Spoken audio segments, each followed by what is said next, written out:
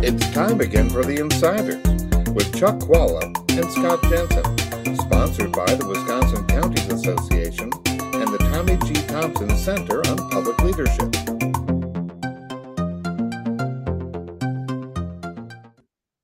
Hi, I'm Scott Jensen, former Assembly Speaker.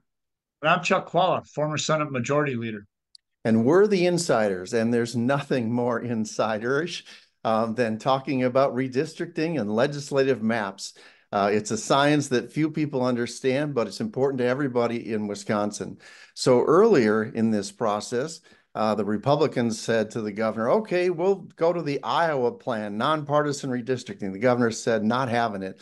Then this week they sent him maps, and the governor vetoed those maps. Even though the maps gave him 99% of what he was asking for, just a couple of tweaks in it. So what's up? Why is the governor not willing to go along with the things he said he wanted before?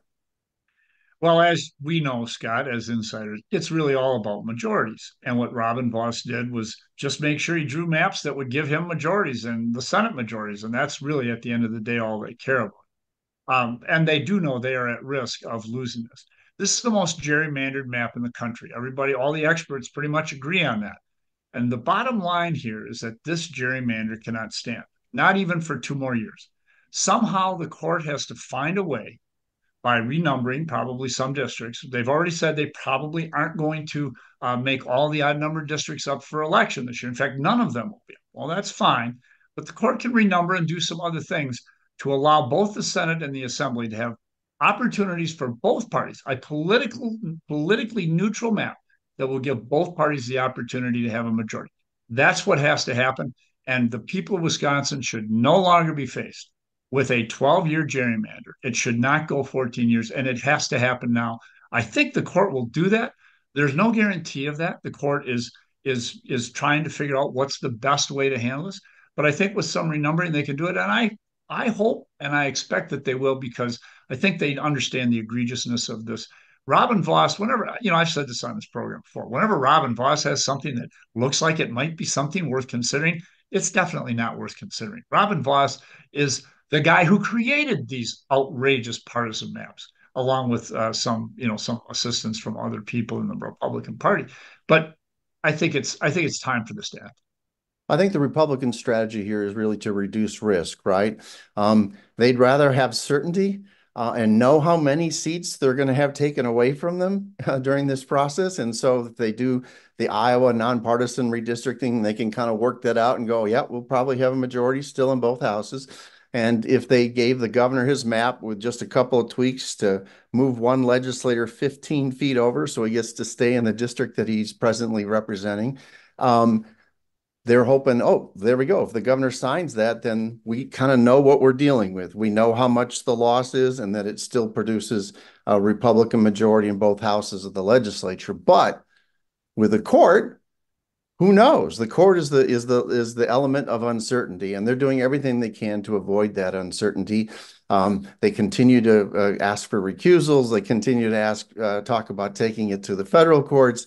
They are clearly nervous about what the Wisconsin Supreme Court is going to do, and I think that's because clearly they intend to make a dramatic change from the maps we now have.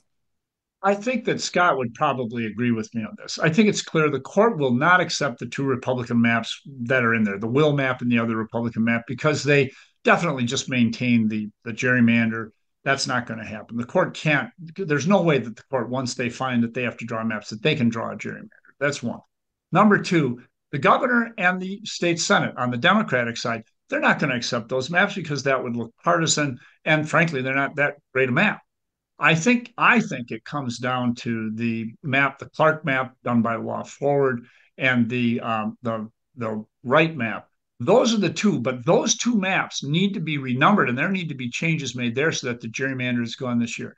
I believe that that's where the court will end up, somewhere in that range, but it's up to the court, and we will see. And they are one thing. What I say to a lot of people here is, I'm both an attorney and I'm in politics. So I get both ends of this, but this is truly the intersection of law and politics.